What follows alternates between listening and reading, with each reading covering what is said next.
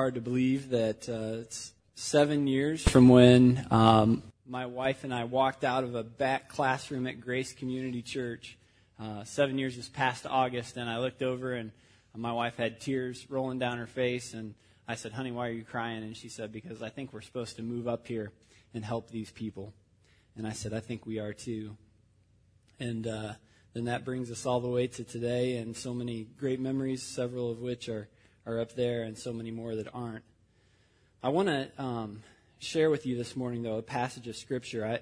This is actually message number 2. I had one done on Monday, and I threw it away because I felt like God was saying to talk about something else, and we could spend a lot of time telling jokes and stories and sharing memories, but I feel like the Lord has something specific to say through me as He has said it to me over the last several months. And so I spent a lot of time with this passage of Scripture I'm going to share this morning on my sabbatical. And I'm sure I'd read these verses before because when I turned to it in my Bible, it was highlighted. But I don't remember when I highlighted it, and I certainly don't remember giving these verses any thought since. But on sabbatical, they kept coming up. And I had planned on going camping as a kickoff to my sabbatical. And as I got ready to go, I walked past our desk that's in our bedroom, and I noticed that my wife had printed off the most recent book that a friend of hers had written, and she proofreads these books for her friend. And on the cover was this passage, 2 Peter 1, a portion of 2 Peter 1, I should say. And so I quickly glanced over it, and I thought, I don't remember spending much time in 2 Peter 1. I think I'm going to look at that on my sabbatical. And then didn't think much else about it. I kissed my wife and kids goodbye. I got in my van, and I headed towards Newcastle, Indiana. And as I usually do when I drive, I decided to listen to a podcast of one of my favorite pastors. And so I just randomly picked one, and here's how he started. He said, "Let's stand together for the reading of the word of the Lord. Let's turn together to 2 Peter chapter 1. And I thought, okay, God, you've got my attention. And it was a 4-part series on sabbatical. I listened to all of it and studied those scriptures that first week. And then the next weekend, we were in Michigan with our friends, the Weathertons, and just in sitting around casual conversation and sharing our testimonies with one another, Crystal Weatherton shared that a lot of her testimony is based out of the truth of 2 Peter chapter 1. And so there it was again. The next weekend, Beth Ann's dad is a pastor, and we went to his church, and he was teaching on the fruit of the Spirit, and part of his message was based out of 2 Peter chapter 1. I read 2 books on sabbatical. The first was The Rest of God by Mark Buchanan, and the opening paragraph of The Rest of God is 2 Peter chapter 1. And then I read a book called Real Church by Larry Crabb the last couple weeks of sabbatical, and chapter 19 of Real Church focuses on 2 Peter chapter 1. Well, maybe you believe in coincidences, but I believe God was trying to get my attention with these verses. And I want to talk to you this morning about what I've been learning. Before I do that, though, I want to share with you a quote from a book by Mark Buchanan titled Hidden in Plain Sight. And he says this. He says, "As a pastor, my greatest occupational hazard is speaking of things I know nothing about. I have a friend, also a pastor, who calls it trafficking in unfelt truth, commending to others a life we've never lived, posing as tour guides to territory on which we've never set foot." One of the things that I love about Paul Mumaw is I get to see the way that he lives his life throughout the week. And he is not a pastor who traffics in unfelt truth. And I don't want to be that this morning either. I want you to know that the things that I'll talk about this morning are things that God has been dealing with me on and things that His Spirit has convicted me of. And maybe God wants to do the same in your life this morning. So let's read it together. If you've got your Bibles, we're going to 2 Peter. It's chapter 1. We're going to read verses 1 through 11. And if you don't have a Bible with you, it'll be up on the screen. But it says this. It says, "Simon Peter, a servant and apostle of Jesus Christ, to those who through the righteousness of our God and Savior Jesus Christ have received a faith as precious as ours. Grace and peace be yours in abundance through the knowledge of God and of Jesus our Lord. His divine power has given us everything we need for life and godliness through our knowledge of Him who called us by His own glory and goodness. Through these He has given us His very great and precious promises, so that through them you may participate in the divine nature and escape the corruption in the world caused by evil desires.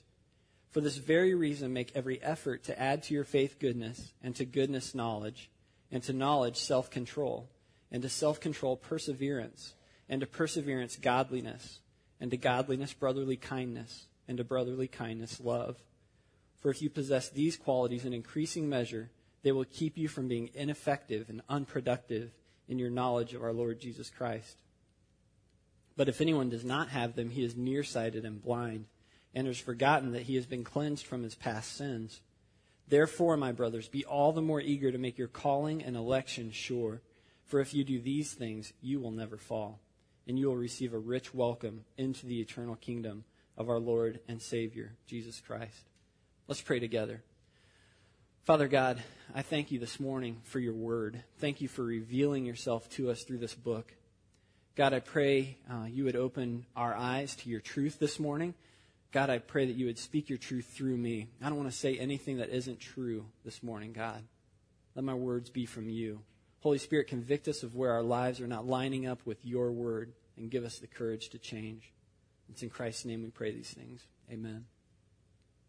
So this passage is written by Peter. Peter was one of the 12 disciples who was with Jesus during his time on earth. It's the same Peter who got out of the boat when he saw Jesus walking on the water.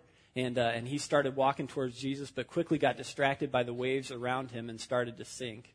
It's the same Peter who, when Jesus was being arrested in the garden, drew his sword and cut off one of the officer's ears. It's the same Peter who denied Jesus 3 times before the rooster crowed. And yet it's also the same Peter of whom Jesus said, "On this rock I will build my church." So this is the guy who Jesus trusts with establishing his church on earth. But look at how Peter introduces himself in verse 1. He says, "Simon Peter, a servant and apostle of Jesus Christ." He doesn't flaunt his status. He doesn't walk around saying, "Hey, I don't know if you know or not, but I'm kind of a big deal. I'm the rock. I hung out with Jesus while he was here." No, he says, listen, I'm a servant. That's my main identity, because Peter understands that the call to follow Christ is a call to serve. Philippians 2:5 says, "Your attitude should be the same as that of Christ Jesus, who being in very nature God did not consider equality with God something to be grasped, but he made himself nothing, taking the very nature of a servant." And I wonder, when people think of you, when people think of me, is that the first thing that comes to their mind? And that guy is a servant. Or that lady, she is a servant. Is your attitude the same as Christ? It's supposed to be our identity. And then Peter goes on to tell us who it is he's writing to. The second part of verse 1, he says, "To those who through the righteousness of our God and Savior, Jesus Christ, have received a faith as precious as ours." And here's what we have to understand this morning. Peter makes no distinction between himself and the faith that he has and the faith of every other believer who will read this letter. He makes no claim that his faith is more genuine or superior. But we think that way, don't we? I mean, I've heard so many people say, well, I'm not as holy as she is, or I don't have as much faith as that guy. And we hold people up on a level that we perceive as unattainable. But according to Peter, that's wrong. And here's why. This verse says that it's through the righteousness of God that we've received this faith. So my faith doesn't come from me as if it's something that I produce, but it comes through God's righteousness. Look at 2 Corinthians 5:21. It says, "God made him who had no sin to be sin for us, so that in him we might become the righteousness of God." So when we confess with our mouths and we believe in our hearts that Jesus is Lord and we accept him, there's something that happens there. There's an exchange that takes place. Christ gets our sin, and we get his righteousness. That's why Peter can use this phrase, "a faith as precious as ours," because his faith isn't the result of something he did. It's not something he earned. It's a gift from God. And the same faith, that same faith is available to you and me. Do you believe that? Do you believe that you have a faith as valuable as the Apostle Peter? It's right here in God's Word, and we need to stop living as if there's some level of faith that's just unattainable. It's not biblical, and it's not true. Verse 2, he says, "Grace and peace be yours in abundance through the knowledge of God and of Jesus our Lord." How many of you feel like you're just living with an abundance of grace and peace? I mean, when you lay your head on your pillow at night, do you just have this deep sense of grace and peace? Just complete fulfillment. Does that even seem like a reality to you? Peter tells us right here the secret to living this way. He says that grace and peace come through the knowledge of God. Now, this word that he uses for knowledge, in the Greek, the root word is gnosis. Everybody say gnosis. Awesome. You're Greek scholars. Now, I don't read Greek, and I don't want to pretend to be smarter than I am. I paid way too little attention in Greek class and more attention to a girl on campus named Beth Ann Puckett. But the truth is, my dad, who is also a pastor, helped me understand this word and its significance. And what Peter does is he takes this word gnosis that we translate as knowledge, and he adds the prefix epi in front of it. And so the word that he uses is epignosis. And it's like taking a Sharpie marker and underlining this word or writing it in bold print. It's epignosis. Now, epignosis is not just knowing facts about God, because you can know a lot of facts about God and still lack grace and peace in your life. No, this word means much more than that. Epignosis is fully knowing. It's intimacy. It's relationship. It's knowing God like you know your spouse or your closest friend.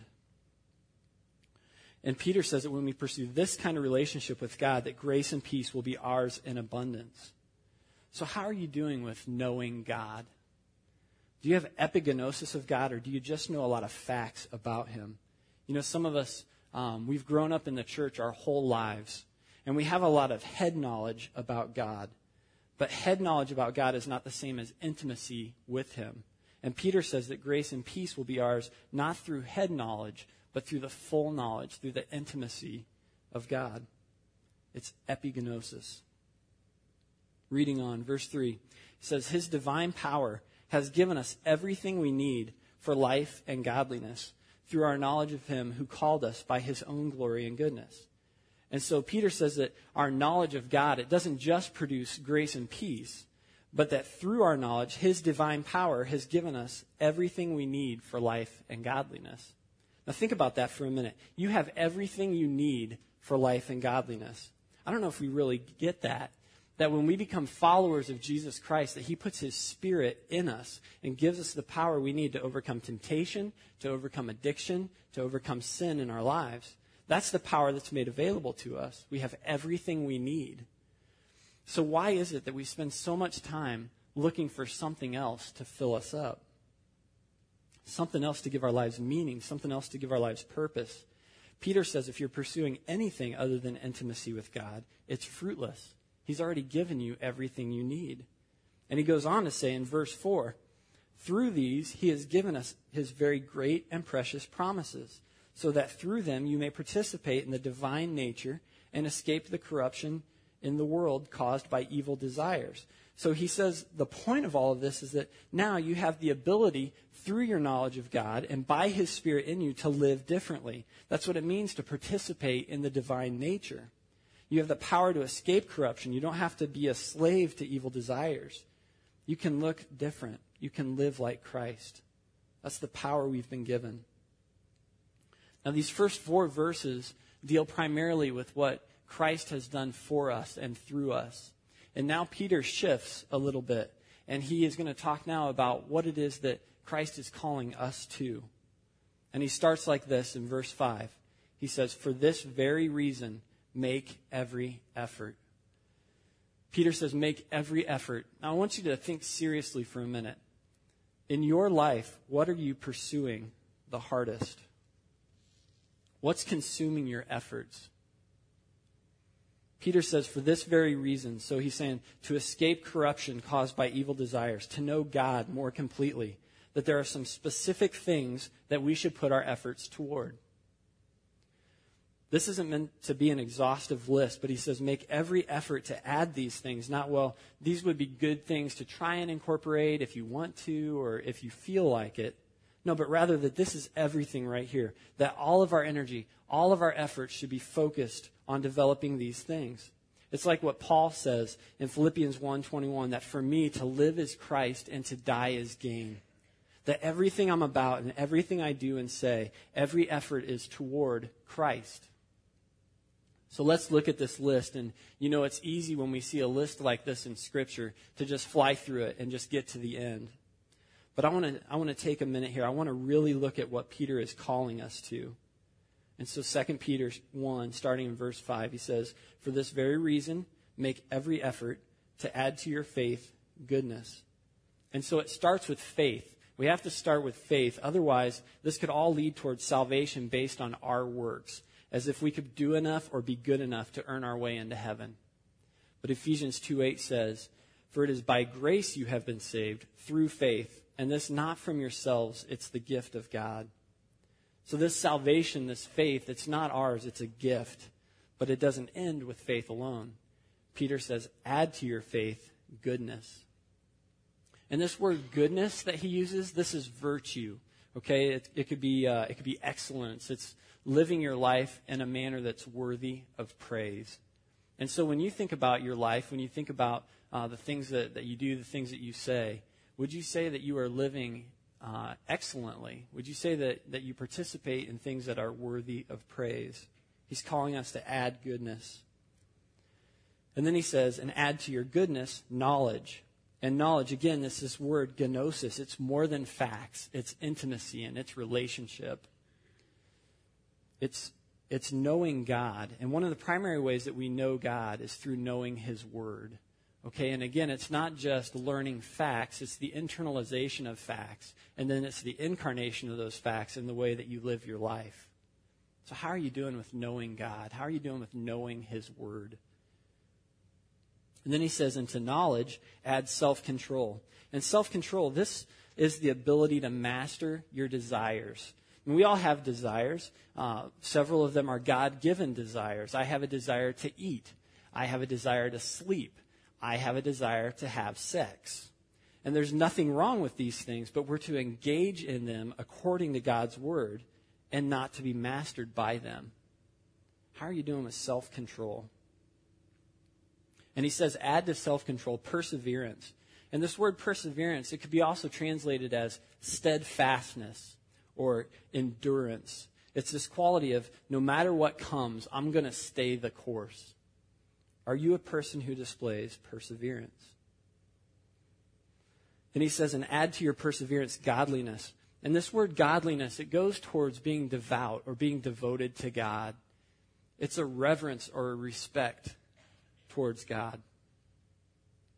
And to godliness, he says, brotherly kindness. And the Greek word here is literally Philadelphia. It's the exact same word that we use for the city of brotherly love. That's what it means. It's brotherly love or brotherly kindness. And this is genuine affection for people. It's caring for others above and beyond yourself. And then he says, add to godliness brotherly kindness. I'm sorry, we just did that one, didn't we? I've only preached 2 other times in my whole life, so it's okay. He says, into brotherly kindness, love. And in the Greek, there are 3 words that are used for love. There's a video that Rob Bell put out in his Pneuma series where he talks about this. And he talks about how in the English language, it can be so confusing because the only word we have is love. And so we can say, I love tacos, but I also love my wife.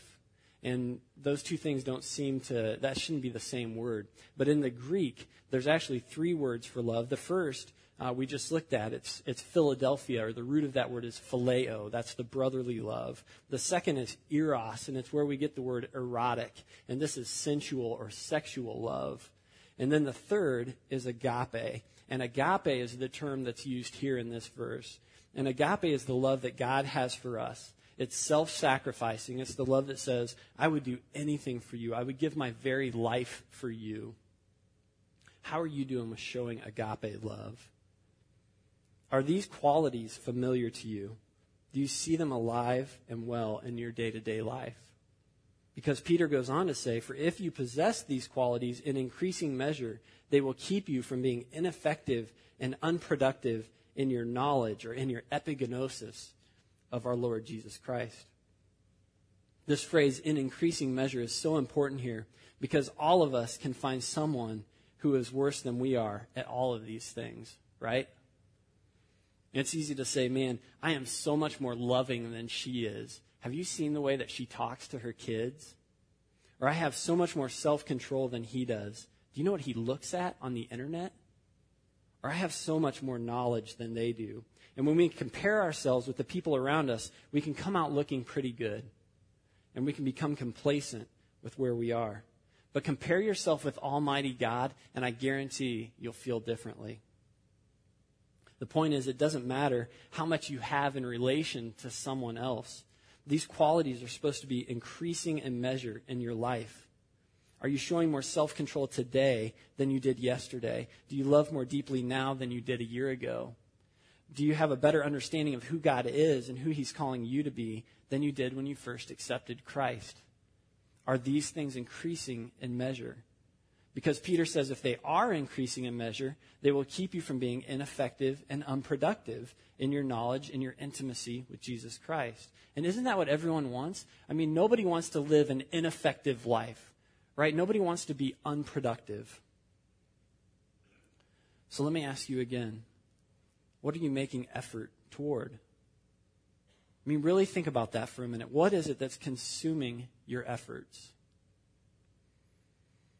Is it the pursuit of stuff? Do you feel a need to buy more things to fill you up?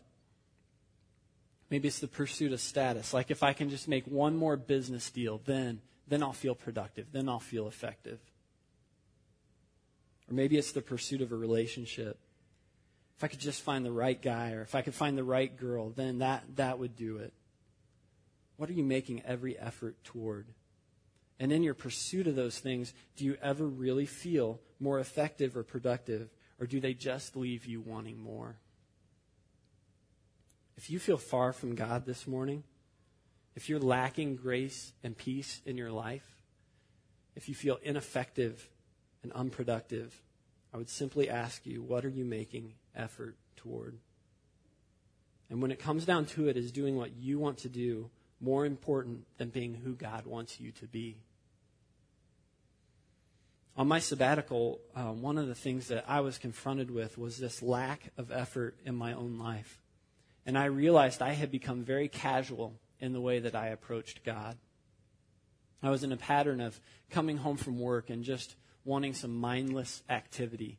And so I'd jump on Facebook and I'd see what all of you guys had done that day. And I would jump on Craigslist and see what kind of a ridiculous deal I could get on a new guitar. Or I'd sit down in front of my TV and just spend the whole night pursuing mindless activity. And then I heard this quote from Pastor John Piper, and I want you to listen to what he said. He says, "I am convinced that one of the great uses of Twitter and Facebook will be to prove on the last day that our prayerlessness was not from lack of time." That's heavy. Let me read that again. He says, "I am convinced that one of the great uses of Twitter and Facebook will be to prove on the last day that our prayerlessness was not from lack of time." It's Pastor John Piper. And man, that just nailed me. I mean, if somebody were keeping track of all the hours I had spent in front of my computer surfing Facebook and Craigslist and watching Lost, which was a complete waste of 6 years of my life, I'd just be so embarrassed to see that. So you know what? We made some changes in our home. Beth and I both, we shut down Facebook. Not because Facebook is bad, but because it was consuming time. It was taking time away from more important things. And we shut our TV off because we were both just convinced that our time and effort could be spent in better ways. And we're not legalistic about it. Some of you know I've turned my Facebook back on to help sell our home. And if there's a Colts game on, I might turn the TV on and watch it. But the question was, what am I making effort toward? And the question I would pose to you this morning is this: what patterns and habits in your life are stealing the effort that you could be putting towards knowing God more deeply? Look at what Peter says in verse 9. He says, "But if anyone does not have these qualities, he is nearsighted and blind, and has forgotten that he has been cleansed from his past sin." So Peter says, if you don't have these qualities in your life, if you're not making every effort towards them, it's like you're nearsighted, or it's like you're blind. You can't see anything but what's right in front of you. So when temptation comes your way, you have no perseverance in your life. You have no self-control. You have no knowledge of God or His Word. All you can see is instant gratification. You can't see the results of your actions or how this is going to make your wife feel tomorrow, and you can't see eternity. I mean, 1 Corinthians 2:9 says, "No eye has seen, no ear has heard, no mind has conceived what God has prepared for those who love Him." He's saying heaven is going to be so good, but you've never seen or heard or thought of anything that's even close to it. But Peter says without possessing these qualities, you can't see that. All you can see is pleasure now, satisfaction now. And he says you're nearsighted and you're blind. That's why he's calling us to make every effort so that when temptation comes and when evil desires come, that we will see them for what they are. We'll have steadfastness to stand up under them. We'll have self-control to not be mastered by them. We'll have goodness in our hearts and recognize sin for what it is. Verse 10, he says, therefore, my brothers, be all the more eager to make your calling and election sure. For if you do these things, you will never fall, and you will receive a rich welcome into the eternal kingdom of our Lord and Savior, Jesus Christ. If you do these things, you will never fall. Now, this is God's word. This is truth. And it's telling us that if we do these things, we will never fall. How can this be? Because no one is perfect. Romans 3:23 says, all have sinned and fallen short of the glory of God. The only person to ever walk this earth and lead a completely blameless life was Jesus Christ himself. But think about what Peter's saying here. That if we are truly making every effort towards intimacy with God, if we're making every effort towards seeing these qualities increase in measure, if every effort is going towards these things, where is there room to fall? That's why this is so important. It can't be optional. It's not just making some effort. It's our whole focus. It's our whole purpose to make every effort. And the promise is this. If you do these things, you will never fall, and you'll receive a rich welcome into the eternal kingdom of our Lord and Savior, Jesus Christ. Guys, there's going to come a day when we will all stand before God. And by all, I don't mean collectively. I don't think it will be you and your friends. I don't think it will be me and my spouse. I think it'll be me and God. I think it will be you and God. And in that moment, you'll have to give an account of how you lived your life on this earth. Did you know Jesus? Did you make every effort? And Matthew chapter 5 tells us that in that moment, we'll hear God say one of two things. He'll either say, well done, or he'll say, depart from me. I never knew you. I never gnoskoed you. And I ask you, in that moment, what else is going to matter? That's why Jesus says in Luke 13:24, he says, make every effort to enter through the narrow door, because many, I tell you, will try to enter and will not be able to. In that moment, standing before an almighty, holy God, there's only going to be one thing that matters: knowing Jesus and making every effort. When my oldest daughter, Kate, was 4 or 5 years old, we took a trip to Beth Ann's mom and dad's house. And her parents are avid cyclists. They ride a tandem bike all over the U.S. And in the off season, they set their bike up in a back room in their house on a trainer so that they can stay in shape. And so on this particular weekend, we left the kids in the house to play. Beth Ann's sister was there to kind of keep an eye on them. And we headed out to the studio to get some new pictures taken. We had been out there for a little while, and all of a sudden, Beth's sister burst into the studio, and in a panic, she yelled, "Kate's hand is stuck in the gears." Now, in that moment, everything started moving in slow motion for me. And I just had this vivid picture in my mind of my little girl in the house, alone, scared, hurt, and trapped. And it was like I instantly went into rescuing dad mode, okay? If you're a father, you know what I mean. I was the last one out of the door of that studio, but something came over me, and I just took off running. And I was like a cheetah, okay? I was moving. And I just remember flying past everyone. And if I had been running the Mini that day, the Kenyans wouldn't have had a chance. I was moving. And I got to that back door, I threw it open, and I cleared about 5 steps in one leap. I landed next to my little girl. I yanked the chain off of that gear, and I scooped her up in my arms. And I said, "Daddy's here. It's going to be okay. I've got you." And she just sunk into me. What kind of father would I be if I didn't respond that way? I mean, what kind of dad would I be if I didn't run to my kids when they were in trouble? People, God has done the same thing for us. The difference is he told us not to put our hand into the things that he knew would bring us pain and suffering and death. And we did it anyway. And God didn't have to respond. He didn't have to rescue us, but he is a perfect, loving Father who refused to leave his kids in sin and death. And so God made a way for each one of us to stand confidently before him one day. If you don't know Jesus Christ this morning, there is great news for you. Your sin has separated you from God, but your hope is this. God made him who had no sin to be sin for us, so that in him we might become the righteousness of God. That through what Jesus did in dying on the cross and rising from the dead, he conquered sin and death and opened the door to a relationship with God. That now through Jesus Christ we can know God, we can live for him, and one day we can hear those words, well done. Romans 10:9-10 says that if you confess with your mouth Jesus is Lord and believe in your heart that God raised him from the dead, you will be saved. For it is with your heart that you believe and are justified, and it's with your mouth that you confess and are saved. And you can do that this morning. And you know the really crazy part? You can walk in here not knowing anything about God, not knowing anything about his word or his plan for your life, and you can walk out of here with a faith as precious as anyone in this room, with a faith as precious as Peter's, because it's not based on the things you've done, it's the gift of God. It sounds crazy, but it's the truth.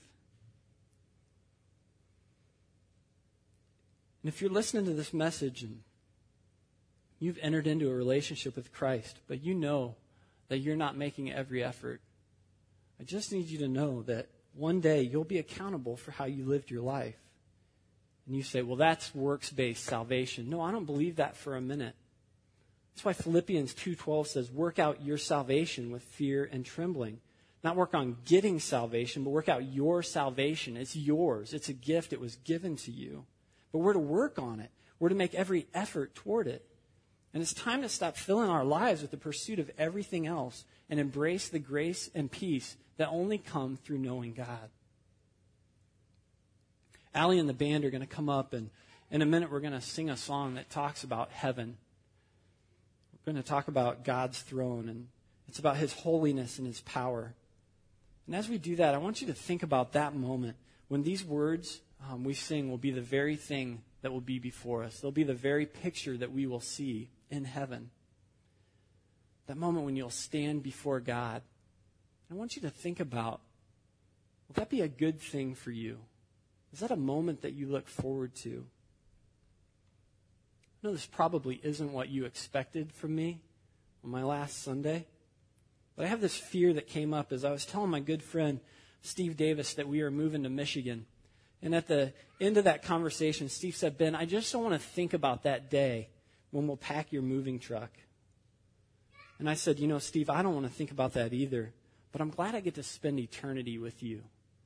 And I know that that probably sounds like the cliche thing to say in a moment like that, but for me there was great peace, there was great comfort in knowing who Steve Davis is and knowing how he lives his life and knowing that he knows Christ and that one day eternity will be ours together. But here's the fear.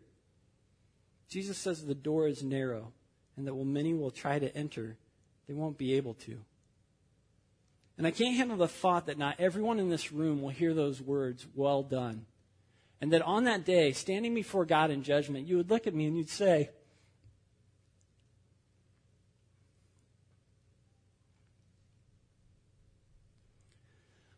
Ben, you stood on that stage for 7 years. And you played your guitar and you sang the songs, but you never told me about this. I can't handle the thought of you and eternal separation from God because I didn't say what I was supposed to say. Know God. Make every effort. Let these qualities increase in measure in your life. Receive that rich welcome into the kingdom of God. Let's stand and sing.